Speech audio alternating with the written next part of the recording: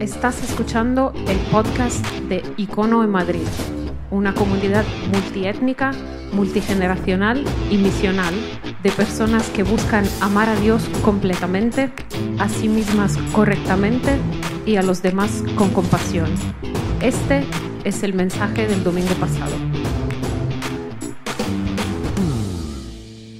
Icono, buenos días. Me llamo Joel, soy pastor en Icono y pasamos a abrir las Escrituras. Abre en Mateo 5, versículo 38, es donde vamos a estar hoy. Y me encanta que podamos abrir las Escrituras juntos. Lo primero que ya has notado seguramente es que mi voz suena un poco distinta. No es mi voz natural esta, si es la primera vez que estás con nosotros, no tiendo a sonar así como si estuviese cantando blues o jazz he tenido una semana donde el catarro, esta semana hay bastantes personas así y pensé que se me iba a ir y aquí sigue.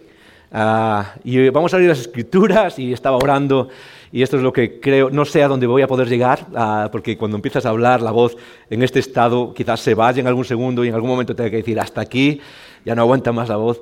Pero sea como sea, no quería perderme estar y abrir las Escrituras juntos porque esa es una de las cosas centrales en nuestra vida y me encanta hacerlo, es un privilegio poder primero estudiar esto, poder estudiar este mensaje, aplicarlo a mi vida, retarme a mí mismo y luego retarnos a todos juntos. Lo considero un honor, un privilegio y no quiero perderme, así que si son 5 minutos, genial, y alguno está diciendo amén, ojalá que sean así, Señor, quítale la voz a los 5 minutos, pero quizás sea más, el Señor lo dirá. Pero vamos a abrir las Escrituras juntos, Mateo 5, porque es parte de quienes somos, encontramos nuestra base aquí, lo que la Biblia misma llama la enseñanza de los apóstoles, que es el centro, no es la tradición con T mayúscula, no es lo que se ha dicho después, que es importante para nuestra vida, pero todo tiene que estar fundamentado en lo que la Biblia misma llama la enseñanza de los apóstoles. Yo no tengo ningún derecho a venir aquí a inventarme nada o avanzar o hacer las cosas más modernas o postmodernas, no tengo ningún derecho y si algún día lo hago, espero que todos aquí tengamos el espíritu dentro para llamar la atención a quien lo haga. Y eso no quiere decir que a veces podemos estar en desacuerdo y no pasa absolutamente nada, pero no tengo ningún derecho a cambiar lo que está aquí. Esto es lo que nos ha llegado y esto es por lo cual creemos que vivimos. Y no solo es información, es transformación. Así que, ¿cuántas Biblias puedo ver hoy? ¿Tienes tu Biblia? Levántala. Eso es, aquí hay una Biblia de papel, genial. Esto es fantástico, veo algunas por aquí, así que me encanta ver Biblias y si tú tienes tu Biblia, tráela y úsala y márcala. Me encantan las Biblias marcadas, léela. Hay un programa que estamos haciendo que se llama el Plan 260 y puedes apuntarte, se empezó en enero, es leer el Nuevo Testamento en un año, de lunes a viernes, hay un capítulo cada día para leer con una meditación y algo más, pero la idea es simplemente leer, no es un estudio bíblico, no es volvernos profesionales de la exégesis bíblica o la teología, no, es simplemente pasar tiempo en las Escrituras cada día. Y puedes apuntarte, simplemente me escribes a mi email, a joel@icono.online, me das tu email y te apuntamos en esa. Hay como unas 60 personas ahora, no todos lo hacen, pero puedes apuntarte y leer las Escrituras, es fundamental para nosotros, por eso lo hacemos ahora juntos. Y eso es lo que estamos haciendo en esta serie, el mensaje más famoso del mundo. Pero antes de pasar a esto, dos cosas. La primera es, habéis visto los que estuviste la semana pasada, tenemos hemos anunciado que tenemos algo nuevo aquí fuera, y es que hemos puesto café y postre, tarta o algo dulce, lo hemos puesto para que podamos venir y comprarlo aquí quienes seamos, ¿ok? Y la idea es simplemente ayudarnos por un lado, todo es mejor con un café, ¿sí o no? Por lo menos yo soy de esa clase de personas, todo es mejor con un café, o con un té si no te gusta el café, ¿okay? Con algo calentito siempre nos ayuda más a llevarlo mejor y espero que te ayude más a estar aquí conmigo y a interactuar mejor. Y la idea es que mi idea de celebración del domingo no es tanto la de un show donde hay, y eso que estamos en un cine y hay un escenario, sino es más la idea de una cafetería donde estamos juntos o un salón de casa. Ese es el ideal, estamos juntos, tomamos un café, estamos comiendo, compartimos algo y esa es la idea un poco de lo que está afuera. Pero lo que se levanta, hay un donativo sugerido por el café y lo podéis ver ahí fuera, lo que se levanta es para ayudarnos a avanzar la iglesia, la misión de la iglesia. Ese simplemente. Y todo viene un poco de nuestros hábitos, de mi propio hábito. Normalmente los domingos venía aquí por la mañana, llego a las 9:30 o a las 10, estamos haciendo cosas y luego me voy a comprar un café. Y un día pensé, podemos usar esto para avanzar el reino en lugar de gastarlo en otro sitio. Y eso es lo que quiero invitarte. Si eres de las personas que tienen el hábito de tomar un café el domingo por la mañana o venir y comprarlo en otro sitio, comprarlo aquí, simplemente. Es exactamente igual, no vas a notar la diferencia y si notas la diferencia te devolvemos el dinero. Pero puedes tomarlo aquí y ayudarnos y ayudar a mover la misión para adelante.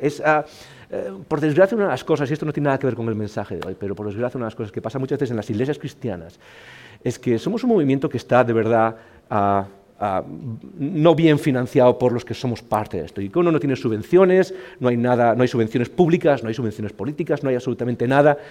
Todo tiene que ver con los que estamos aquí, consideramos a esto nuestra casa y creemos en la misión que Jesús nos dio por delante. Y a veces pienso en todos esos grupos que están financiados en el mundo, movimientos políticos, y hay gente detrás dando millones y millones simplemente para mover una agenda política, movimientos religiosos, movimientos filosóficos, movimientos de ideologías, todo eso. Y lo único que queremos hacer es ayudarnos a participar y en concreto en estas semanas, en concreto, todo lo que se recoja ahí va destinado al viaje a Ruanda que Icono va a hacer en agosto.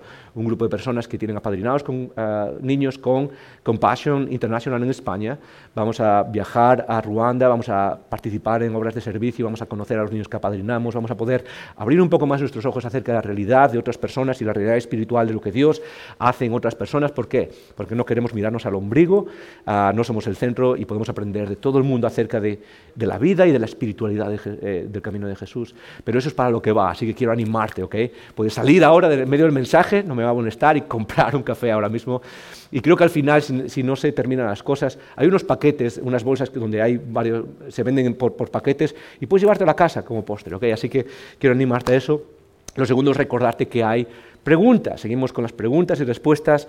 Así que si tienes una pregunta mientras estoy hablando, mientras estoy diciendo cosas, quiero animarte a que puedas enviar tus preguntas al WhatsApp de Icono. El número de teléfono es 620-207-268. 620-207-268. A estas alturas creerías que deberías sabérmelo, pero no me lo sé de memoria, lo tengo aquí delante. De 620-207-268. Puedes enviar tus preguntas mientras hablo porque siempre quedan cosas sin cubrir, siempre quedan dudas, y esto no se trata de, como decimos siempre, no es tanto un sermón, es una conversación. Y al final trataremos de responder 2, 3 preguntas y poder hacerlo un poco más cercano a nuestra realidad. Así que envía tus preguntas, no esperes al final. Y eso es una de las cosas que pasa siempre me dicen, no, es que a veces entra una pregunta, la mitad, y luego justo cuando empezamos el tiempo de preguntas entran 3 o 4 seguidas. Y ya no da tiempo porque hay un proceso para el equipo técnico de proyección, para el equipo técnico de lo que están haciendo y de recibirlas y ponerlas en la pantalla o lo que sea, todas esas cosas. Lleva unos segundos y a veces no da tiempo a eso. Así que te reto a que puedes tener el teléfono a la mano y si algo te surge, puedes escribirla y así lo tenemos preparado. ¿Estamos listos? ¿Sí? ¿Hay alguna persona despierta? ¿Otros que necesitan café? ¿Sí? Ahí fuera. Puedes salir fuera. Genial. El mensaje más famoso del mundo es una serie sobre el Sermón del Monte, Mateo 5, 6 y 7. Es el mensaje más famoso de Jesús. Quizás no es el mensaje más famoso del mundo, pero debería serlo. Y 2 cosas para recordar acerca de este mensaje que espero que te estén retando, y son cosas que deberían retarnos a todos, sobre todo los que seguimos a Jesús. La primera es que esto no es un mensaje quizás directo entero, sino que es quizás trozos de mensajes que Jesús repetía constantemente. Eso es la teoría de los estudiosos de la Biblia, porque en otros de los evangelios los tenemos en lugares distintos, y es muy posible que Jesús haya repetido esto constantemente. Un buen maestro repite las cosas, y un buen maestro en una era no digital repite las mismas cosas muchas más veces. Y sus discípulos seguramente estaban acostumbrados a escuchar esta enseñanza una y otra vez. Te puedes preguntar, ¿cómo pueden recordar los discípulos cuando enseñó esta cosa? Claro, nosotros tendemos a escuchar las cosas una vez y si queremos vamos a internet y las vemos quizás una vez más, pero en aquel tiempo un buen maestro repetía las cosas una y otra vez, y aquellos que le seguían de pueblo en pueblo seguramente lo escuchaban una y otra vez por 3 años, una y otra vez. Y eso es lo que tenemos aquí. Lo segundo es que, y esto es lo que hay que reconocer, es que la forma de recibir este mensaje, Mateo 5, 6 y 7, en realidad toda la enseñanza de Jesús, pero específicamente este mensaje, que lo podemos llamar un manifiesto del reino. Es como, Jesús, enséñanos un poco la vida del reino, un poco cómo se entra en esto del reino de los cielos a través de la fe en Cristo. Y esto es lo que hace Jesús, poner ejemplos y darnos ideas de qué es esta vida siguiendo a Jesús. Pero la realidad es que este evento no tiene o estas palabras, perdón, la forma de recibirlas inicial, y es una forma normal, tenemos que reconocer la normalidad de esto, es que no tiene sentido. No tiene mucho sentido desde el punto de vista humano. Es un mensaje tremendamente difícil, retador, imposible. La primera forma, lo primero que sientes cuando lo escuchas es de qué estás hablando. Y vamos a terminar hoy el primero de esos 3 capítulos, el capítulo 5, y puedes pensar ya que esto es algo tremendamente complejo, casi imposible, es la idea. Jesús empieza con las bienaventuranzas, o quiénes son afortunados, y tiene una lista que no es exhaustiva. Lo que está haciendo Jesús es, como buen maestro, darte una lista que es un reflejo o un prototipo de lo que es la vida en el reino. Él dice, los afortunados son realmente los pobres, no los que lo tienen todo. Los afortunados son los que lloran. Los que lloran son afortunados, y la mayoría de nosotros estamos deseando escapar de esa situación de llorar y de tristeza. No, Jesús, tranquilo, hay otra realidad distinta. Los afortunados son los que lloran. Los afortunados son los humildes. No, Jesús, no sabes, en este mundo los afortunados son los que no son humildes, los que luchan y los que pelean las cosas y los que logran atacar. Y Jesús, no te das cuenta, los afortunados son los humildes. Los afortunados son los que tienen hambre, los que viven injusticias, es decir, los que tienen hambre y sed de justicia. Y dicen, los afortunados son los que reciben lo que se merecen. No, Jesús, no te das cuenta. Y durante todo el capítulo ha estado haciendo lo mismo. Después habla de la ley y luego pone 6 ejemplos de cómo él reinterpreta la ley del Antiguo Testamento. Y hoy vamos a hablar del 5º y del 6º, vamos a terminar esos ejemplos. Pero podéis recordar en las semanas pasadas, y si no puedes ir a internet, en la página web y escuchar los mensajes, pero en esos 6 ejemplos Jesús habla de cosas que son realmente cercanas a nuestra vida diaria. Habla de enfadarse en su primer ejemplo. Habéis oído, no matarás, pero yo os digo, ni siquiera pienses mal de tu hermano, de tu hermana o de otro ser humano. No pienses mal, no le insultes, no hables mal de esa persona. Y uno puede pensar, ¿de verdad? O sea, ¿de verdad? Porque lo que hace Jesús no es, en ese momento, en los primeros ejemplos, no está rechazando la ley, lo que hace es hacerla más difícil realmente para nosotros. Es decir, va a la realidad del amor detrás de la ley, pero eso lo hace mucho más profundo, lo hace mucho más real. Y como dije aquel día que estábamos explicando aquello, o los demás que vienen, por ejemplo, cuando habla del divorcio también, o cuando habla de los demás ejemplos que pone, muchas veces nosotros podemos decir, de acuerdo a la ley, que nosotros cumplimos la ley. No matarás, yo no he matado a nadie. Y dices, pero el amor tiene una dimensión más profunda y más difícil. ¿Alguna vez has pensado mal de alguien? ¿Alguna vez has insultado a alguien? ¿Alguna vez te has opuesto a alguien? ¿Has hablado en contra de alguien, murmurado en contra de alguien? Creo que sí. Ya está, ya lo has incumplido. ¿Por qué? Porque el amor demanda más de nosotros, no menos. Y la realidad es que Jesús está haciendo algo tremendamente complejo, y lo normal es que pienses, esto no tiene sentido. O en otras palabras que nos gusta usar, esto no es realista. Jesús, esto no es realista. Jesús, esto no es práctico, es imposible. Y Jesús está diciendo, exactamente, ese es el punto. Porque lo que te estoy invitando no es a que vivas algo que sea realista o utilitario o pragmático, o cuyos resultados son beneficiosos. Lo que estoy llevándote es a un tipo de vida distinto, o en palabras de la Biblia, a un reino distinto, a una realidad distinta, donde las cosas cambian completamente. Y eso es lo que estamos viendo y lo que vamos a seguir viendo. Si estás hoy aquí y de repente escuchas lo que vamos a hablar hoy, que es, digamos, la enseñanza más central del Evangelio, solamente la has escuchado y piensas, esto es imposible. Bienvenido al camino de Jesús. Porque lo que nos estás llevando es algo radicalmente distinto que va a demandar no vale simplemente con saber o argumentar aquí arriba, demanda una transformación. Es como ser una nueva criatura. Eso me suena, ¿sí? Es como ser completamente nuevo, de cero, y ver la vida de una manera distinta, transformados, completamente distinta. Y eso es lo que está haciendo Jesús. Y todo al final apunta a algo mucho más profundo en nuestras vidas. Y es a quién estás siguiendo o de quién te fías. Porque todo lo que está diciendo Jesús no es algo... A veces la tentación de los que predicamos, de los que hablamos de los pastores, es tomar esta enseñanza y luego ponerle argumentación moderna, ¿sí? Y no hay nada de malo en eso, pero por ejemplo, a mí me encantan las humanidades y las ciencias sociales.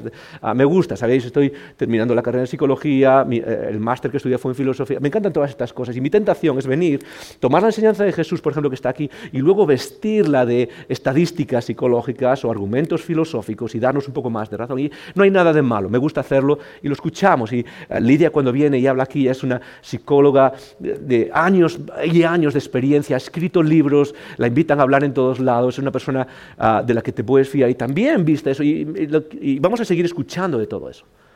Pero en la raíz de todo esto, del mensaje más famoso del mundo, apunta a algo más que quizás es con lo que estás luchando, y es de quién te fías. Porque todos esos argumentos pueden ser geniales, pero al final la cuestión es quién tiene la autoridad en tu vida. O, en otras palabras, de quién te estás fiando para decidir de qué va esto que llamamos vida. ¿Qué es el éxito en la vida? Al final, cuando te mueres, ¿de qué va a tener éxito en la vida? Y eso es lo que hace Jesús. Por eso las últimas palabras, y vuelvo, de esto hablé el primer día, las últimas palabras en este mensaje que hace Jesús están en Mateo 7, versículos 28 y 29. Y cuando terminó Jesús de enseñar estas palabras, es decir, todo el mensaje que estamos hablando, la gente se admiraba de su enseñanza, porque les enseñaba como quien tiene autoridad.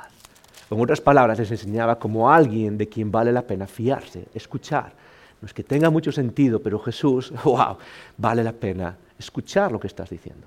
Y eso es lo que estamos haciendo en cómo manejamos nuestras emociones, como la ira o el enfado, cómo manejamos nuestra visión del mundo de la sexualidad y de la visión del matrimonio, cómo manejamos nuestra visión de decir la verdad o no decir la verdad, cómo manejamos todas estas cosas. Son algo a lo que Jesús nos está invitando y ha demostrado tener la autoridad de alguien que sabe de qué va esto que llamamos vida. Y quizás lo único que necesitamos es escuchar un poco más y aplicarlo un poco más y tratar de probarlo. Chesterton, uno de los escritores esos famosísimos, quizás no lo conoces, si no lo conoces vale la pena leerlo. G.K. Chesterton, periodista británico, no sé exactamente dónde eran las islas, pero periodista británico que vivió a principios del siglo pasado, una capacidad de ver las cosas con transparencia y con un sentido común increíble. Escribió libros famosísimos sobre el cristianismo, como Ortodoxia, su libro más famoso, y otros acerca de Jesús, buenísimos. Y él solía decir, no es que el cristianismo se haya probado y se haya encontrado difícil, es que no se ha probado, pero se ha abandonado, porque a veces parece que es demasiado difícil, dice él. Y la idea es esa fundamental, es que muchas veces sí creemos algo, escuchamos algo, pero ni siquiera llegamos a aplicarlo en nuestras vidas.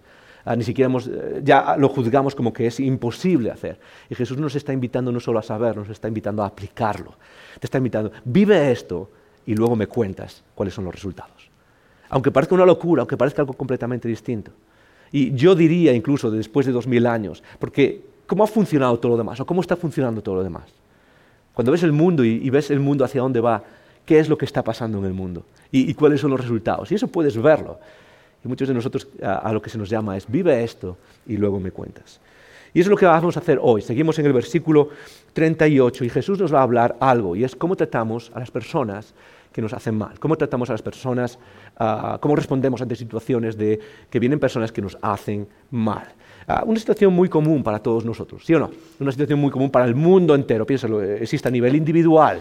Una persona que viene y te hace algo mal, una persona a nivel grupal también, como grupo, quizás este grupo de personas o otros grupos, actuamos a nivel también, cómo reaccionamos cuando viene otro grupo distinto y nos hace daño, nos hace mal, puede ser un daño verbal, psicológico, puede ser un daño físico y palpable, puede ser cualquier tipo de daño. ¿Cómo reaccionamos? Puede ser a nivel social y político, ¿sí o no? Guerras, enfrentamientos entre países. Una de las cosas que podemos darnos cuenta, es una ley universal, que nos habla mucho acerca de la naturaleza humana, es que la violencia está en todos sitios. La respuesta violenta es quizás la norma en todos sitios, ¿sí o no? A nivel individual uno puede verlo, y no solo en el otro, en el ellos, en uno mismo. Incluso cuando no quieres. Os voy a contar, esta misma semana estaba con mi hija Mía, íbamos en el coche y tengo que reconocer, a mí en el coche se me acaba la santidad. Se me acaba ser pastor y a veces incluso se me olvida que soy a Jesús. Y esta semana iba en el coche, iba por una zona cerca de Madrid, M30, yo mismo hice una maniobra que no era apropiada, me metí delante de otra persona Y lo típico, ¿qué pasa? Empieza ese juego, ¿no? La otra persona empieza a hacerme luces y a levantar las manos, y yo veo, y yo empiezo a calentarme porque voy con mi hija solo y el tío está como... y empieza a enfadarme y ya dejo de recordar que yo hice la maniobra que estaba mal, y de repente la otra persona se pone al lado y empieza a gritarme, y yo empiezo a gritar también. ¿Por qué? Porque la otra persona me está gritando, está poniendo la situación en peligro, yo empiezo a gritar también, de repente se pone otra vez detrás, se va al otro lado, se pone en mi lado, yo sigo gritando también, y esa respuesta violenta es como, wow, esto se está... Y por bastante tiempo la otra persona levantando las manos y los dedos, y uno en especial, no era este, ¿ok? Y yo ahí se me olvida también, y yo no levanté dedos, no lo hice tan mal, pero mi boca estaba a fuego, parecía un dragón de azufre. No fue mi momento más pastoral, ni mi mejor momento como seguidor de Jesús. Y después de un rato se cansó y se fue él, y mi tentación era, pues ahora lo voy a seguir y se va a enterar, ¿ok? Por haberme puesto en situación de peligro con mi hija aquí. Y es la respuesta de violencia, todos la tenemos. Una situación que no tiene nada, todos lo hemos vivido. Lo he hecho mal, seguramente hubiese levantado la mano, todo se acaba, y en 3 segundos estás ya casi en el cuello, y en tu imaginación estás en el cuello de la otra persona. Una respuesta de violencia. De hecho, después llevé a mi hija donde estaba, luego la fui a buscar y tuve en el coche parado, me senté con ella y le dije, Mía, quiero que sepas que esa no es la respuesta, que aunque él lo hizo mal poniendo la situación en peligro, esa no es la respuesta a una situación en el camino de Jesús. No se responde así. Quiero pedirte perdón, y si pudiese pedirle perdón a esta otra persona, lo haría, le pediría perdón. De hecho, si algún día ve esto por casualidad, porque el Espíritu Santo lo guía, le pido perdón, porque no es la respuesta de alguien que es cristiano. Hay otro tipo de respuesta, y eso es lo que nos va a decir Jesús hoy. Y vuelvo a repetir, vuelvo a enfatizar, no va a tener sentido. La cuestión es cómo le estamos siguiendo y confiando en que Él sabe de qué va esto que tenía en la vida. Empieza así diciendo, oísteis que fue dicho, versículo 38, oísteis que fue dicho ojo por ojo y diente por diente. Esa ley, ojo por ojo y diente por diente, es la ley del talión, y es una ley superuniversal, está en todos sitios del antiguo mundo, es una ley que no solo está en el judaísmo ni en el cristianismo, o en la ley del Antiguo Testamento, sino que está en muchos otros lugares.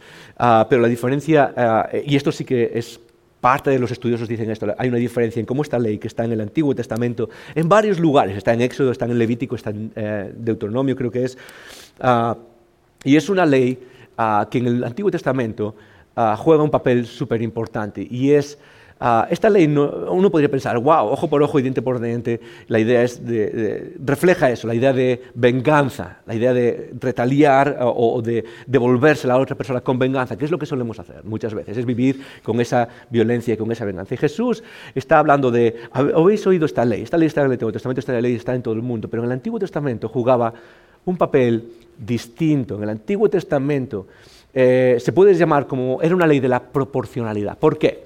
Porque el antiguo mundo, especialmente un mundo rural, distanciado, donde la aplicación o la ejecución de la ley era difícil, no es como un mundo donde hoy tenemos cámaras en todo sitio y yo lo puedo denunciar a esta persona y esta persona ya, la policía puede venir. No, es un mundo donde las personas pueden interactuar y las noticias puede que no lleguen a las autoridades en meses o en mucho tiempo porque están en un pueblo aparte. Era un mundo de venganza. Era un mundo donde las cosas se resolvían, es decir, si tú vienes y has hecho algo malo contra mi familia, o has hecho algo malo contra mi propiedad, o has hecho algo que me que me causa pérdidas, la idea es, yo tengo derecho a vengarme. Y la venganza, ¿cómo suele pasar? Pasaba antes así y pasa hoy. ¿Cómo suele pasar? Suele ser una venganza que, ¿qué es lo que hace? Va más allá del daño causado. Eso es lo que suele hacer. Solemos hacerlo así y hay quizás motivos psicológicos detrás de lo que es la ira. Es decir, yo quiero restaurar algo que vamos a ver en un segundo, que es esa restauración por medio de la venganza. Y la idea es, tengo derecho a vengarme. Y en el mundo antiguo era un mundo de venganza y hoy también lo es. Lo que pasa es un poco más complicado y tendemos a asumir más el peso de la ley, sobre todo el peso de la ejecución de la ley a través de los sistemas legales, a través del sistema socialmente establecido, pero en aquel tiempo no era así, era un mundo de venganza. Y esta ley está hecha no como un permiso o como una puerta para que, pues si tú me haces esto yo tengo derecho a hacértelo. No, en realidad es un avance en el sistema social humano, donde lo que está haciendo es limitar el proceso de justicia o el proceso de devolver. Lo que está diciendo básicamente, si tú vas a estar en otro lugar, esta es la ley que Dios pone en ti. Quizás no haya jueces, quizás no haya personas alrededor que puedan aplicarla, pero esto es lo que tienes que hacer. Es decir, si vamos a aplicar una justicia, puedes hacerlo, pero jamás debe ir más allá de lo que se te ha hecho a ti. Jamás debes ir más allá. Y eso es lo que están diciendo, lo que dice esta ley, ojo por ojo y diente por diente. Pero yo os digo, esa es la respuesta de Jesús, pero hay algo más. Podemos caminar en esa ley, podemos caminar en esa actitud, y quizás es un paso en la evolución, pero hay algo más en la revelación final y completa de Cristo Jesús. Él viene y nos da una dimensión más grande de esa ley y de las otras leyes del Antiguo Testamento que tienen que ver en cómo reaccionamos a las personas que nos hacen mal. Jesús dice, no resistáis al que es malo. Interesante ese mandamiento, no resistáis al que es malo. Jesús nos dice, es cierto que el mundo, incluso podría ser una cosa buena, manejar la situación donde no devuelves, no lo devuelves con venganza más de lo que te han hecho. Pero Jesús no quiere dejarlo ahí, quiere ir a algo mucho más profundo.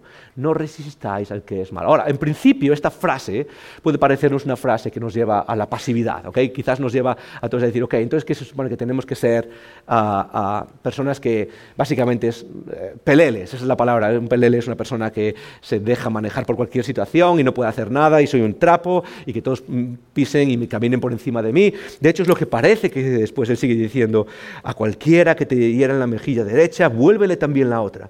Y a cualquiera que te ponga un pleito, que quiera ponerte un pleito y quitarte la túnica, déjale también la capa. Y a cualquiera que te obligue a llevar una carga por una milla, ve con él 2, y al que te pida, dale, y al que quiera tomar de ti prestado, no se lo rehuses. Son 4 ejemplos de qué significa esto de no resistir al que es malo. Y uno puede decir, wow, el cristianismo lo que enseña es básicamente tenemos que ser trapos que van por el mundo y jamás hagas nada y deja que hagan lo que quieran contigo y nada más lejos de la realidad. Jesús no está enseñando eso.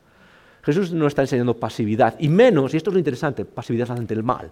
Porque recuerda que de lo que está hablando Jesús no es solo pasividad ante ciertas, o sea, no reaccionar ante situaciones, es reaccionar ante situaciones injustas donde alguien viene y te hace algo mal. Puede ser algo individual, un vecino que viene y te hace algo mal, o puede ser a nivel social, grupal, puede ser un grupo que quiere atacar a otro grupo, o puede ser a nivel político también, se aplica esto también. Es decir, un país que viene y quiere hacer algo a otro país. La idea es, ¿cómo respondemos a eso? Y Jesús no está diciendo, pues no hagáis nada, y sonreír, y ya está, y enseñáis una flor, y sonreís mucho. No quiere decir eso. Jesús tiene algo súper interesante que decirnos. En primer lugar, la palabra resistir. La palabra resistir no es la mejor traducción, ¿ok? Y tenemos que recordar que las traducciones en general son buenas, pero a veces hay traducciones que no reflejan exactamente la idea original que se escribió en el idioma original, que en el caso del Nuevo Testamento es griego, y es un griego específico que se llama griego koiné, no es el griego clásico de Aristóteles o Platón, es otro griego distinto, más popular, más del pueblo, más de la clase de la calle, digamos. Y dice, no resistáis al que es malo. Esa palabra resistir es antítestai, y quizás ya te suena en griego, antítestai, ya suena a algo, ¿sí? La palabra significa realmente oponerse o resistirse con violencia, es lo que está diciendo. Eso es lo que significa esa palabra resistir. Es decir, no solo significa no hagas nada, no que te pasen por encima o no se te ocurra ni siquiera ponerte delante, sino lo que está hablando es de una situación que era muy clásica en el mundo antiguo y es muy clásica hoy en día. Y si yo tengo aquí una persona y yo empujo a esta persona, ¿qué es lo que va a pasar normalmente? ¿Podéis decirme qué es lo que va a pasar normalmente? Que la otra persona me empuja a mí, ¿verdad? Exactamente, no es muy difícil, ¿ok? ¿Podemos darle un aplauso aquí? Eso es. Venga, eso es. La idea es que si yo empujo a alguien, la otra persona me va a empujar a mí, como dije antes, me va a empujar con más fuerza, va a incrementar la fuerza. Esa es la respuesta normal que hacemos. Si alguien viene y hace daño a mi familia, ¿qué es lo que va a pasar? Si alguien viene y hace daño a una de mis hijas, yo me voy a asegurar que esa persona sufra daño y sufra daño aún mayor de lo que se espera. Esa es la palabra que está usando. Es una palabra que en términos... Es una palabra... Y esto me voy a poner un poco para que tengas respuestas para el trivia, ¿ok? Para un día que quieras jugar. El Antiguo Testamento se tradujo al griego en la versión que se llama la Septuaginta, la traducción de los 70. El Antiguo Testamento está escrito en su mayoría en hebreo y se tradujo al griego en la versión de los 70. La palabra que se usa en el Antiguo Testamento, esta palabra antítestai, en griego, se usa sobre todo para una situación, y es cuando dos ejércitos vienen y chocan uno contra el otro. Es cuando un ejército se opone a otro ejército y el otro ejército viene y ataca al otro ejército. Esa es la palabra que se está usando y es la imagen que nos está dando Jesús. Es decir, lo que está diciendo Jesús no es, y vamos a verlo más claro en un momento, no es decir simplemente no resistas, sino lo que está diciendo Jesús es la respuesta natural que tienes en el ser humano es la venganza violenta. Cuando viene alguien y hace algo malo en ti, tú vas a retaliar y vas a usar la violencia. Alguien me hace daño, yo voy a hacerlo y va a sufrir más. Y encima me voy a sentir justificado en hacerlo. Y Jesús dice, ¿sabes qué? Esa no es la forma. Esa no es la forma. ¿Por qué dice Jesús que esa no es la forma? Muy fácil. Es porque la violencia genera violencia. Muchos de nosotros, en términos de violencia, no queremos ver un mundo de violencia, ¿sí o no? La mayoría, seas cristiano o no seas cristiano, tú no quieres ver un mundo de violencia. Tú sabes que es mejor un mundo de paz. Ahora, la diferencia es cómo se consigue eso, cómo se consigue un mundo de paz. Y muchas veces pensamos que a veces se justifica el usar violencia para aplacar a alguien que viene y hace mal o algo contra nosotros. Y Jesús está diciendo, no, ese no es el camino. Porque lo que Él enseña y lo que hemos visto una vez y otra vez a lo largo de la historia, y estudios sociológicos, estudios psicológicos y todo, estudios políticos demuestran una y otra vez, es que la violencia genera violencia. Es que a nivel individual la violencia genera violencia en tu casa, en un matrimonio, esa oposición, la violencia genera violencia. A nivel familiar o grupal, la violencia genera violencia. A nivel político y a nivel más social, la violencia genera violencia. Y lo que está diciendo Jesús es que hay otra forma de acabar eso. Es decir, la respuesta normal ante violencia suelen ser dos extremos. El primero es, voy a ser un pelele y voy a dejar que me camine por encima. Voy a actuar con miedo. Voy a venirme hacia abajo, haz lo que quieras conmigo, písame y haz lo que quieras. La segunda es devolverlo con violencia. Eso es lo que solemos hacer. Y Jesús lo que nos va a enseñar es, no, hay una forma intermedia de hacerlo. Pero eso requiere algo tremendo de nosotros que al final es divino, es sobrenatural. Seguramente no va a ser nada que podamos hacer en nuestras propias fuerzas. Que eso es lo que está diciendo Jesús cuando dice después los ejemplos. Dice, no resistáis al que es malo. Dice, el primer ejemplo es, antes a cualquiera que te hiera la mejilla derecha, devuélvele también la otra. ¿Qué? Entonces Jesús está hablando de que si yo voy por la calle y alguien viene y me da en una mejilla y yo me caigo al suelo, me levanto y digo, ok, ahora en la otra, por favor.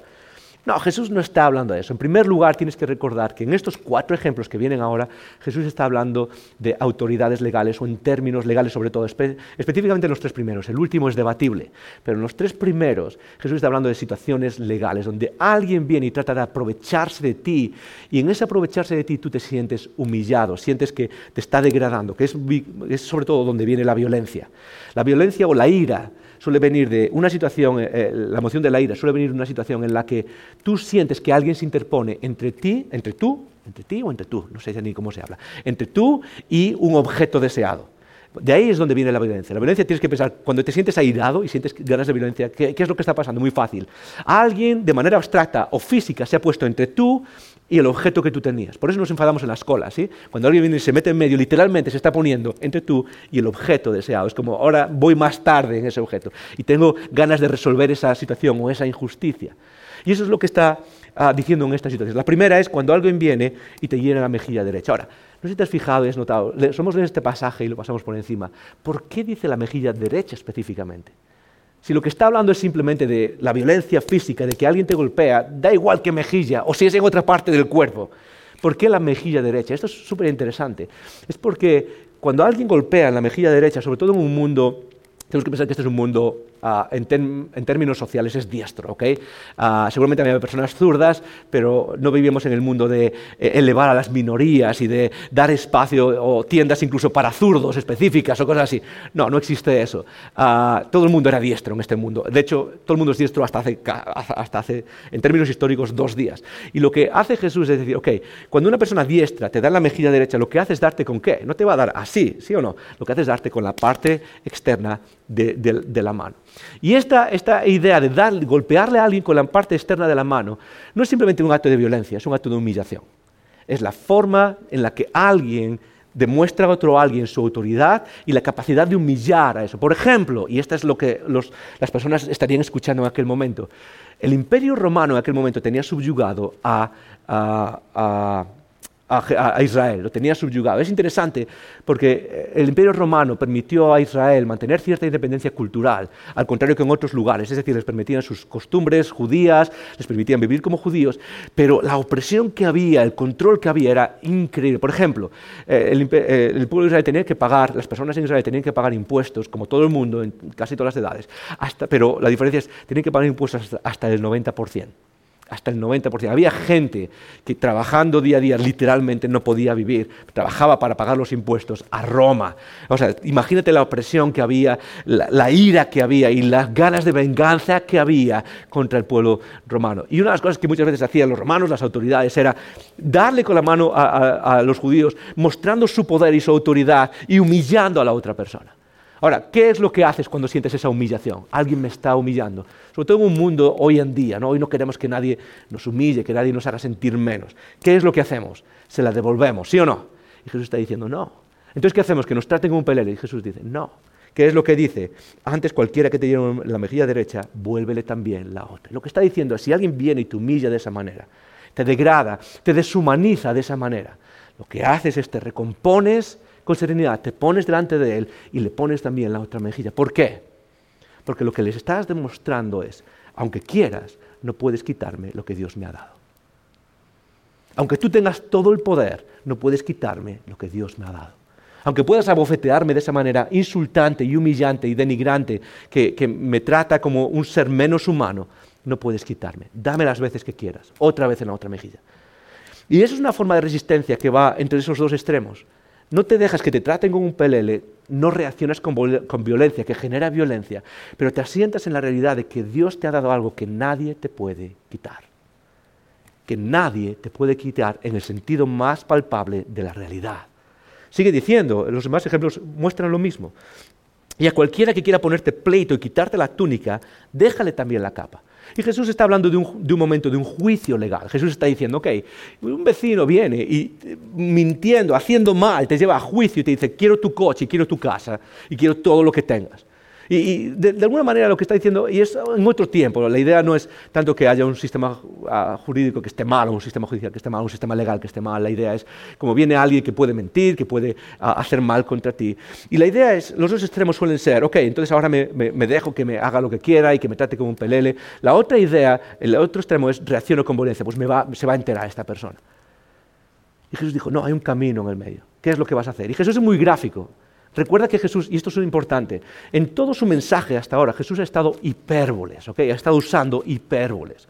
Y lo que trata de hacer Jesús no es igual que cuando hablaba de cortarse la mano si te es ocasión de caer, es igual que cuando Jesús, por ejemplo, hace unas semanas hablamos de, Jesús dice, hey, si tienes algo contra tu hermano, mientras vas a hacer la ofrenda, sí, vas a hacerlo en el templo, y te acuerdas de que tienes algo contra tu hermano, ¿qué es lo que haces? Deja allí tu ofrenda, ves a casa, haz las cosas, vuelve las cosas que estén bien con tu hermano, restituye las cosas, la relación con tu hermano, y luego ven y haz la ofrenda. Eso es una hipérbole, porque Jesús no está hablando de, hey, haz una llamada, arregla las cosas rápido y ven. En aquel tiempo, cualquier mínimo viaje, una persona que viene desde el norte de Israel al templo, son días de viaje. Y cómo se traduciría hoy en día más o menos es como, hey, si pillas un avión y vas a Hong Kong, y cuando estés haciendo tu negocio en Hong Kong, allí delante, estás llegando ya, te acuerdas de que tienes algo con tu hermano, dejas eso ahí, coges el avión, vuelves a España, te arreglas con tu hermano, coges el avión, vuelves a Hong Kong y haces... Lo que está diciendo Jesús es como, es hipérbole, pero para hacernos pensar en lo importante que es todo eso, para hacernos pensar. Y Jesús está haciendo lo mismo aquí. Si alguien viene a un juicio, y de repente te quiere quitarlo todo, y luego te quiere quitar el coche, te quiere quitar lo que sea. Jesús dice esto, te pones de pie delante de él y dice, ok, y te pones desnudo, te desnudas delante de él. Te quitas toda tu ropa y se la das y dices, aquí está, todo es tuyo. Ya está, no me puedes quitar nada más. Esa es la respuesta de Jesús, y no es una respuesta pasiva. Esta hipérbole, esta imagen, es lo que nos está llevando a es, no tienes que ser pasivo y dejar que te pisen, pero tampoco respondas con venganza. ¿Qué es lo que hacemos entonces? Demuéstrale que no importa lo que te saque, nadie te puede deshumanizar. Porque Dios te ha dado a alguien que nadie te puede quitar. Dios te ha dado algo en Cristo que nadie, absolutamente nadie te puede quitar, sea lo que sea que te hagan. El siguiente ejemplo, y cualquiera que te obliga a llevar una carga por 1 milla, ve con él 2 millas. Y esta es la misma idea. Cualquiera que te obliga a llevar una carga no es que te pida, ¿me puedes ayudar con esto? No, es que te esté forzando por medio de su autoridad. Un romano que le dice a cualquier judío que va por la calle, tienes que llevar esta carga por 1 milla, como hicieron con Simón de Cirene cuando él llevó la cruz de Jesús. Esa es la idea, él no tiene derecho a decir que no. Y básicamente lo que está diciendo es, tú tienes una idea, es agachar la cabeza y ya está, y aquí estoy, que me pisoteen. O puedes reaccionar con violencia y generar más violencia y generar más violencia. Y Jesús dice, no, hay una respuesta distinta. Cuando alguien te pide que lleves una, te pones diestro, te pones derecho, levantas la cabeza y las llevas 2. Y le demuestras que Él no está obligándote a nada, que no hay nada que pueda hacer para humillarte, que nadie te puede quitar la dignidad que Dios te ha dado como ser humano, que nadie, incluso aunque te traten mal, aunque te traten injustamente, aunque venga otro poder político, otro poder de fuera y te quite todas las cosas y te deje desnudo delante del juez o te haga llevar la carga, nadie puede quitarte eso. Y sigue diciendo, al que te pida, dale, y al que quiera tomar de ti prestado, no se lo rehuses. Otra vez, esta última parte tiene un poco de giro, porque ya no se trata de alguien que viene a hacer mal, se trata de alguien que Jesús lo aplica a alguien que está en una situación peor que tú. Y quizás tú dices, quizás no se lo merece, ¿sí? Como solemos pensar mucho en este mundo. Yo lo pienso quizás a veces. Está donde se merece, ¿sí o no? Las personas que les va mal en la vida están ahí porque se lo merecen, porque han tomado malas decisiones. Y quizás hay espacio para eso en la vida. Quizás hay gente que toma malas decisiones. Hay gente que tomamos malas decisiones en la vida.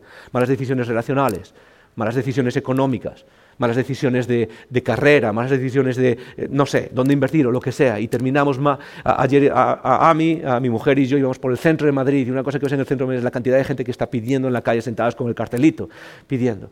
Y la realidad es que muchas veces tú y yo, nuestra reacción inicial es, quizás se lo merece. ¿Qué es lo que habrá hecho mal para estar ahí?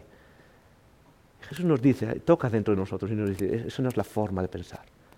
Esa no es la forma de pensar, porque lo que estás haciendo realmente con ese pensamiento es defenderte a ti mismo. Es defendernos, yo lo estoy haciendo bien.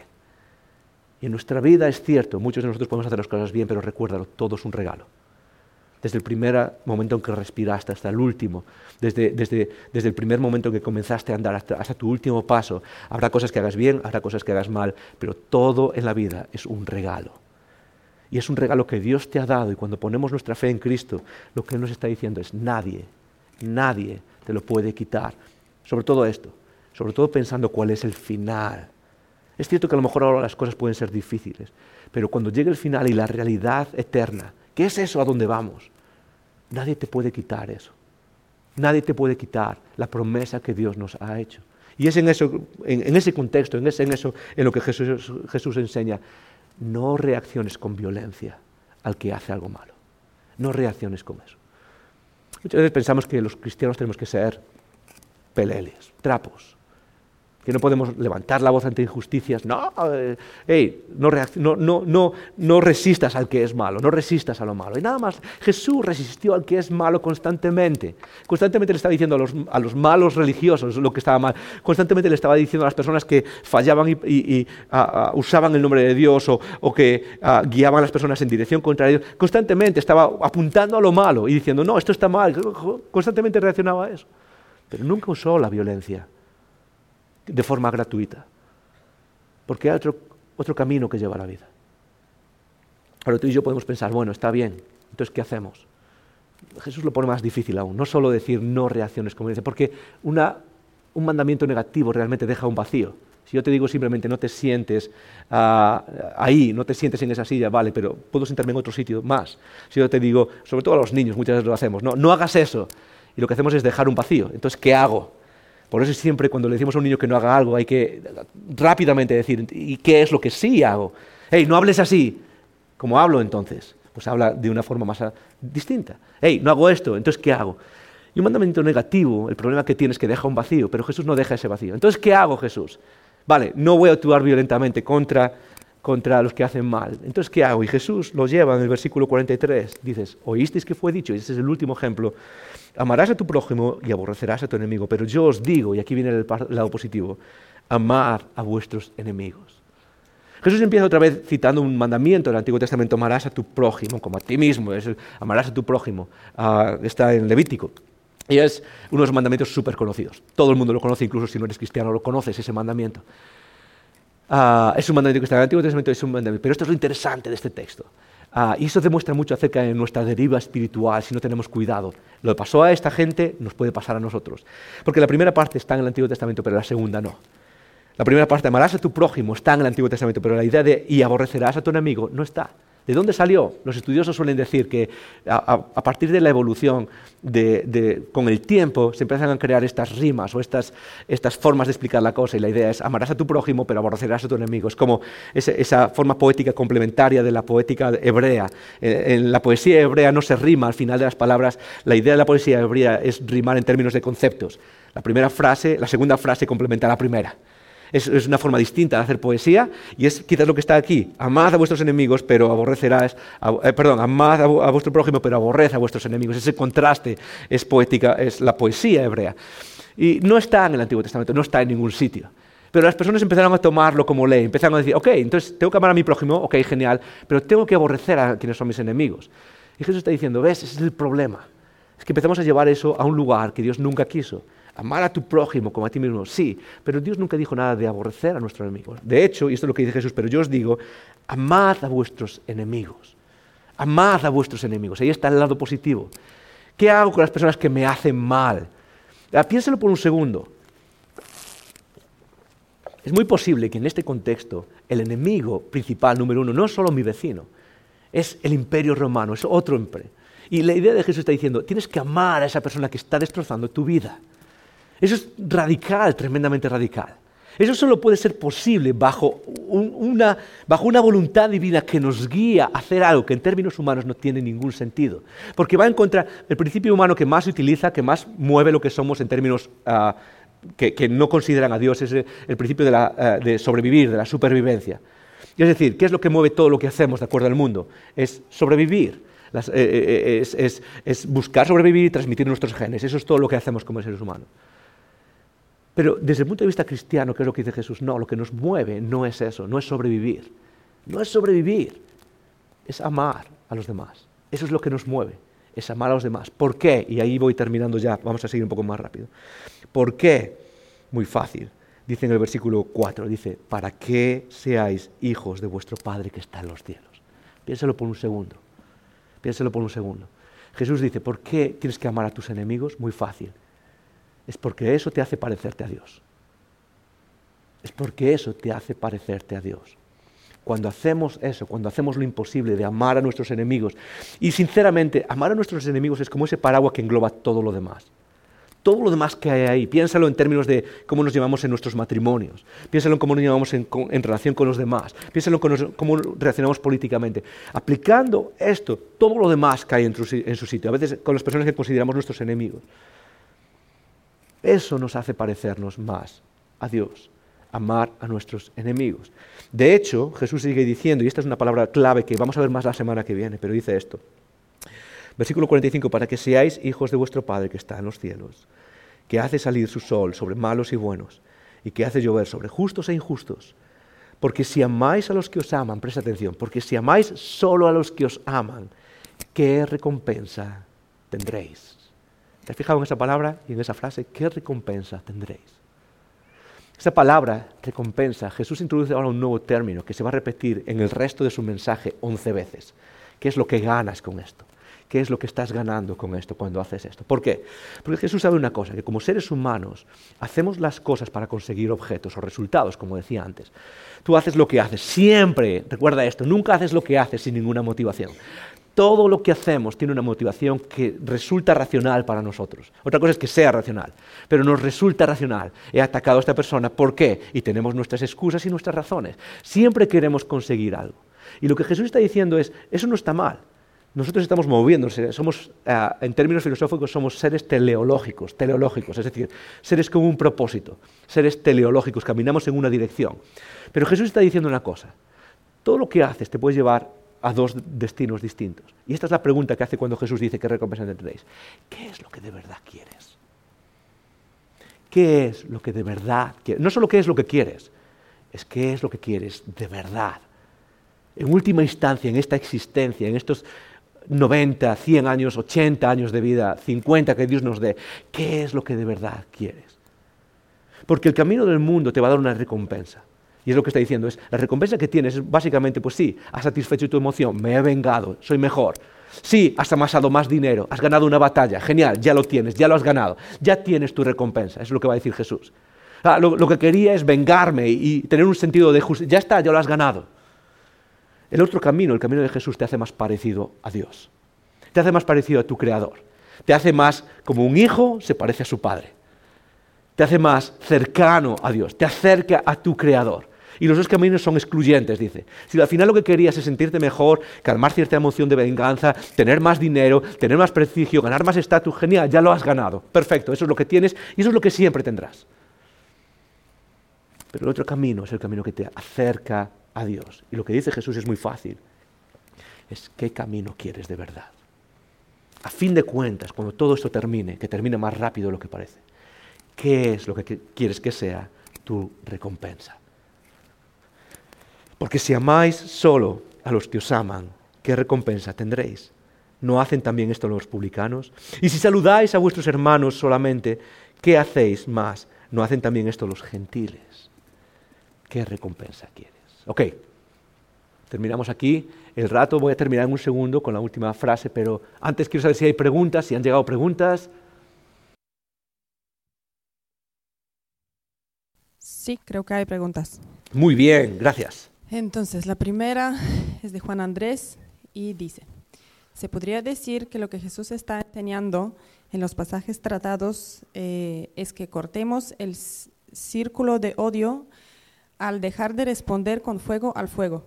Fantástico, es un resumen buenísimo. De hecho, voy a copiar esa, en la guía de esta semana de preguntas, voy a copiar esa palabra, cortemos el círculo de odio y dejar de responder con fuego al fuego. Genial, es exactamente eso. Básicamente lo que está enseñando Jesús en una frase no es que seamos pasivos, no es que todo vale, no es que no denunciemos el mal. Jesús jamás dice eso. De hecho, Él nos llama a denunciar la injusticia y el mal.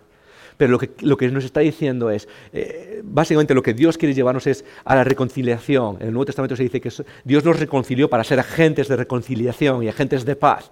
Dios quiere un mundo de paz. Y la idea es precisamente lo que está diciendo, es jamás lograremos eso reaccionando con violencia. Jamás. La idea es no trates de apagar el fuego con gasolina. Eso no funciona. Y tampoco seas pasivo. Hay un camino medio y requiere creatividad y sobre todo no solo requiere creatividad, déjame decirte esto, requiere entrenamiento. ¿Qué quiere decir eso? Que normalmente cuando estás en una situación problemática, algo te pasa, la emoción suele, lo que se llama el cerebro reptiliano, la parte más emocional de nuestro cerebro, suele tomar el control y esas emociones salen y es muy difícil pararlo, es muy, muy, muy difícil pararlo. La forma de enfrentar esas situaciones donde alguien te hace mal y lograr buscar ese camino medio que es creativo, que es cierto, me voy a resistir, pero no voy a usar la violencia, voy a estar en ese medio, en esa tensión, requiere creatividad, requiere entrenamiento. Y eso, ¿cuándo se hace? Muy fácil, se hace en momentos de oración. En momentos de oración tú puedes repasar escenas donde lo que quieres hacer es, ok, ¿qué pasa si viene alguien? ¿Qué pasa si mi jefe viene y me oprime de cierta manera? ¿Cómo voy a reaccionar? ¿Qué pasa si tengo un problema con el coche, en la autopista o en el auto? ¿Cómo voy a reaccionar? Esas cosas las vas entrenando en tu mente de tal manera que pueden fluir después cuando las emociones tratan de dominarte. Pero es muy difícil hacerlo si jamás has repasado esas situaciones. Entonces lo que Jesús nos está diciendo es precisamente esto, deja de responder al fuego con fuego, busca esa forma creativa, esa forma media, donde resistes pero nunca de manera violenta. Fantástico, Juan Andrés. Gracias por la pregunta. Siguiente. Vale, siguiente pregunta, es de Irene. Y dice, en una relación familiar fraternal en la cual la interacción tiende frecuentemente a la violencia, ¿hasta qué punto hay que poner la otra mejilla? Perdonamos 70 veces 7, pero ¿qué ocurre con el desgaste que eso conlleva? Fantástico, fantástica pregunta. Voy a hablar de la última parte de esta pregunta primero, la de perdonar 70 veces 7. Ese es un mensaje, eso es algo que Jesús dijo. Pedro un día está hablando y quiere quedar bien con Jesús, y entonces quiere impresionar al maestro, como todos queremos hacerlo, y le dice, Jesús, ¿hasta cuántas veces he de perdonar a quien me hace mal? ¿Hasta 7? Que es el número perfecto, digamos, el número de completo en el Antiguo Testamento, en la mentalidad judía. Y Jesús le dice, no te digo hasta 7 veces, sino hasta 70 veces 7. Y Jesús está usando otra vez una hipérbole para decir, no, tienes que perdonar sin límite, tienes que perdonar una y otra vez. Pero Jesús nunca está diciendo que tienes que mantener la relación. Una cosa es perdonar, otra cosa es tener esa relación con otra persona. Jesús nunca nos lleva a aguantar abusos de otra persona. ¿Okay? Quiero dejarlo claro, es difícil de buscar ahora, repasar todos los textos, pero quiero decir, lo que he estado hablando ahora no es una excusa para que aguantes una relación abusiva en casa, no es una excusa para que aguantes una relación abusiva en el mundo, en ningún sentido. En ningún sentido. ¿Cuántas veces he de perdonar? Hasta 70, infinitas veces. Pero perdonar es una actitud que llevamos dentro y que puedes llevar a la restauración. Pero eso depende también de la otra persona, no depende solo de ti. La restauración de una relación es de dos caras. El perdón puede ser uno solo. Es decir, tú puedes vivir con el veneno de la falta de perdón en una isla desierta. Puedes estar comiéndote por dentro. Y Jesús lo que dice, no dejes que la falta de perdón te coma por dentro. Perdona a la otra persona, suelta, porque al final la idea de no perdonar a la otra persona es mantener en tu mano el papel que dice me debes algo y no me lo estás pagando. Y Jesús lo que dice es suelta ese papel y tíralo. Pero nunca dice que tengas que vivir en esa relación abusiva con otra persona o en alguien que te está golpeando o que te está maltratando hasta 70 veces 7. La relación puede romperse. Y es parte del proceso. Así que lo que estamos hablando hoy no es una forma en la que Jesús dice tienes que aguantar abuso. De hecho, su camino lo que está diciendo es resiste, pero no de una manera violenta. Y muchas veces resistir quiere decir camina, sal de este lugar. Sal fuera de este lugar, es lo que está diciendo. Entonces, voy a la primera parte. En una relación familiar fraternal en la que la interacción tiene frecuentemente a la violencia, es decir, es algo repetido en la violencia. Y había que ver si esta pregunta tiene detrás una situación concreta y cuáles son los parámetros y las variables de esa violencia, de ese momento concreto. Pero en términos de una imagen que crea que es quizás una imagen se vuelve violenta, se vuelve disfuncional y es algo constante, la pregunta quizás quiere ser, tengo que aguantar ahí, tengo que estar poniendo la otra mejilla constantemente. Y Jesús dice, no. Lo que te está diciendo básicamente Jesús es, no reacciones con violencia. ¿Qué es lo que queremos hacer? Pues si estás actuando con violencia, ahora te vas a enterar. Esa es la respuesta. Te vas a enterar y me las vas a pagar. Y Jesús dice, no, esa no es la respuesta. Pero resiste. Y quizás resistir es salir de ese lugar.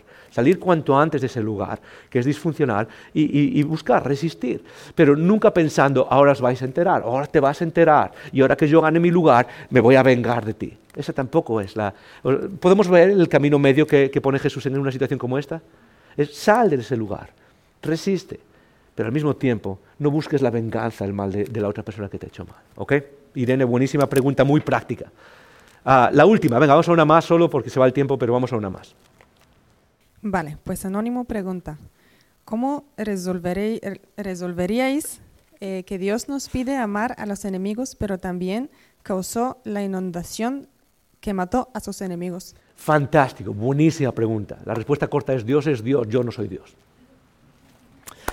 El día que yo sea Dios podría hacer lo que quiera, pero en términos cortos la idea principal de lo que hay detrás de esa pregunta es cierto, Él manda amar a los enemigos y lo que vemos en el Antiguo Testamento son ciertos actos de violencia. Uno puede ver, por ejemplo, mató a sus enemigos, mató al pueblo a los del ejército de Egipto cuando estaban cruzando el Mar Rojo.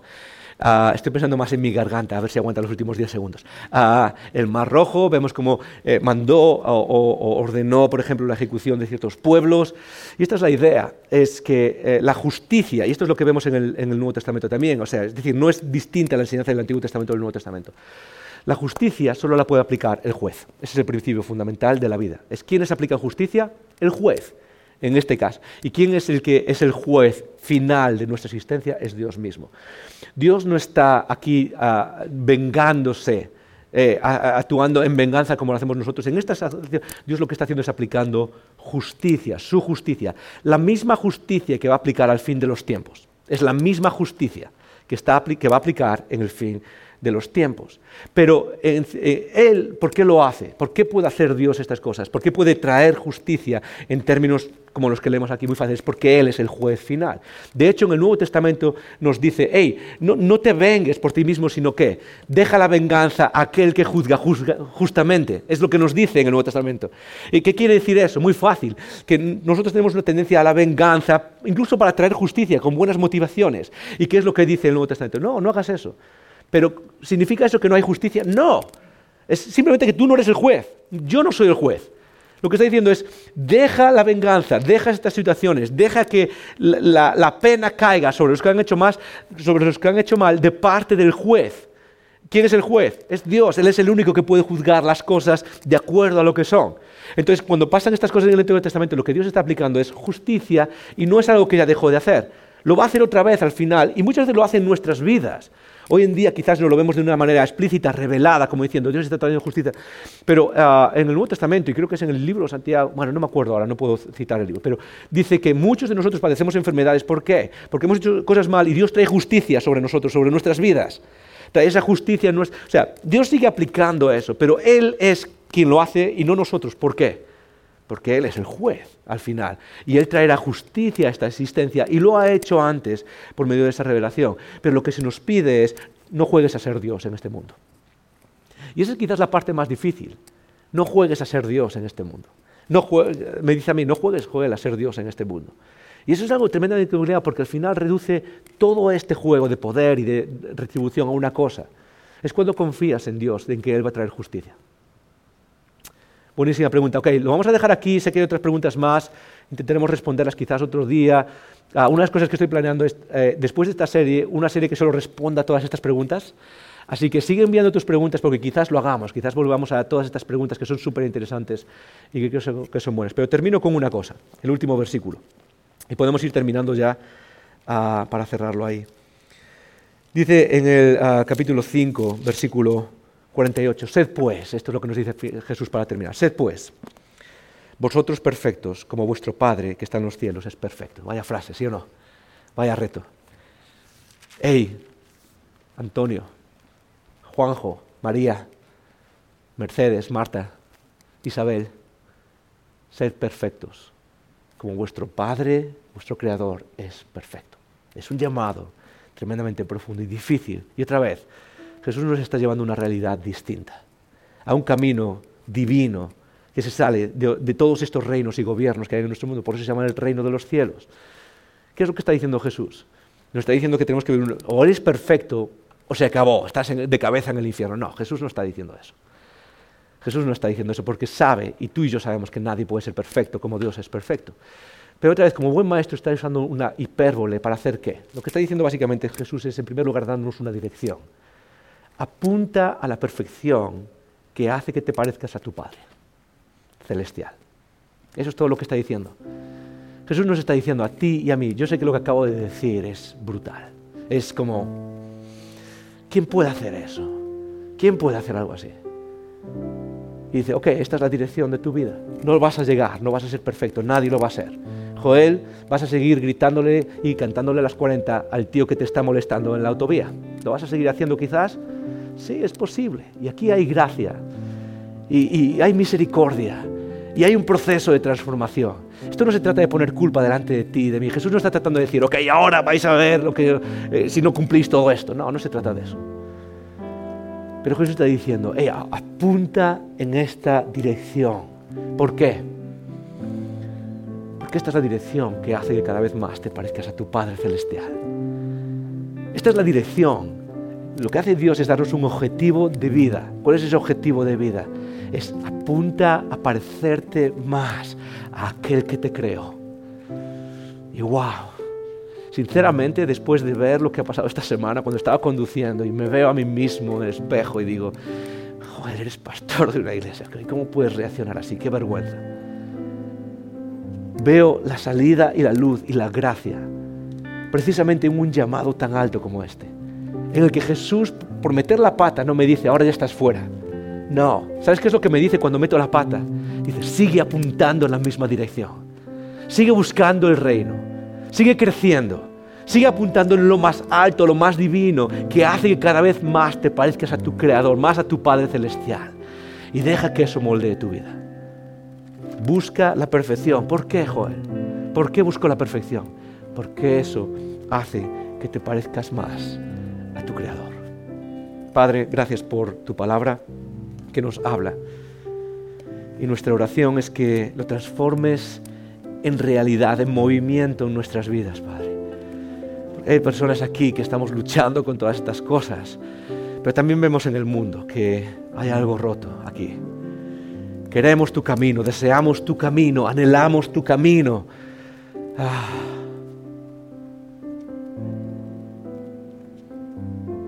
Quiero pedirte, Señor, que tu Espíritu nos guíe a buscar esa perfección. Perfección del camino de aquel que nos creó, aquel que nos ama con un amor que jamás podremos llegar a comprender. Aquel que nos ama más allá de nuestros errores, de nuestro pecado, más allá de nuestras fallas, más allá de meter la pata una y otra vez, una y otra vez. Tú nos invitas una y otra vez a aquel camino que nos hace más parecidos a nuestro Padre. Señor, nuestro deseo es perseguirlo, pero sabemos que no podemos sin tu Espíritu. Y por eso te pedimos, en el nombre de Jesús, Espíritu de Dios, hazlo real en nuestras vidas. En el nombre de Jesús. Amén.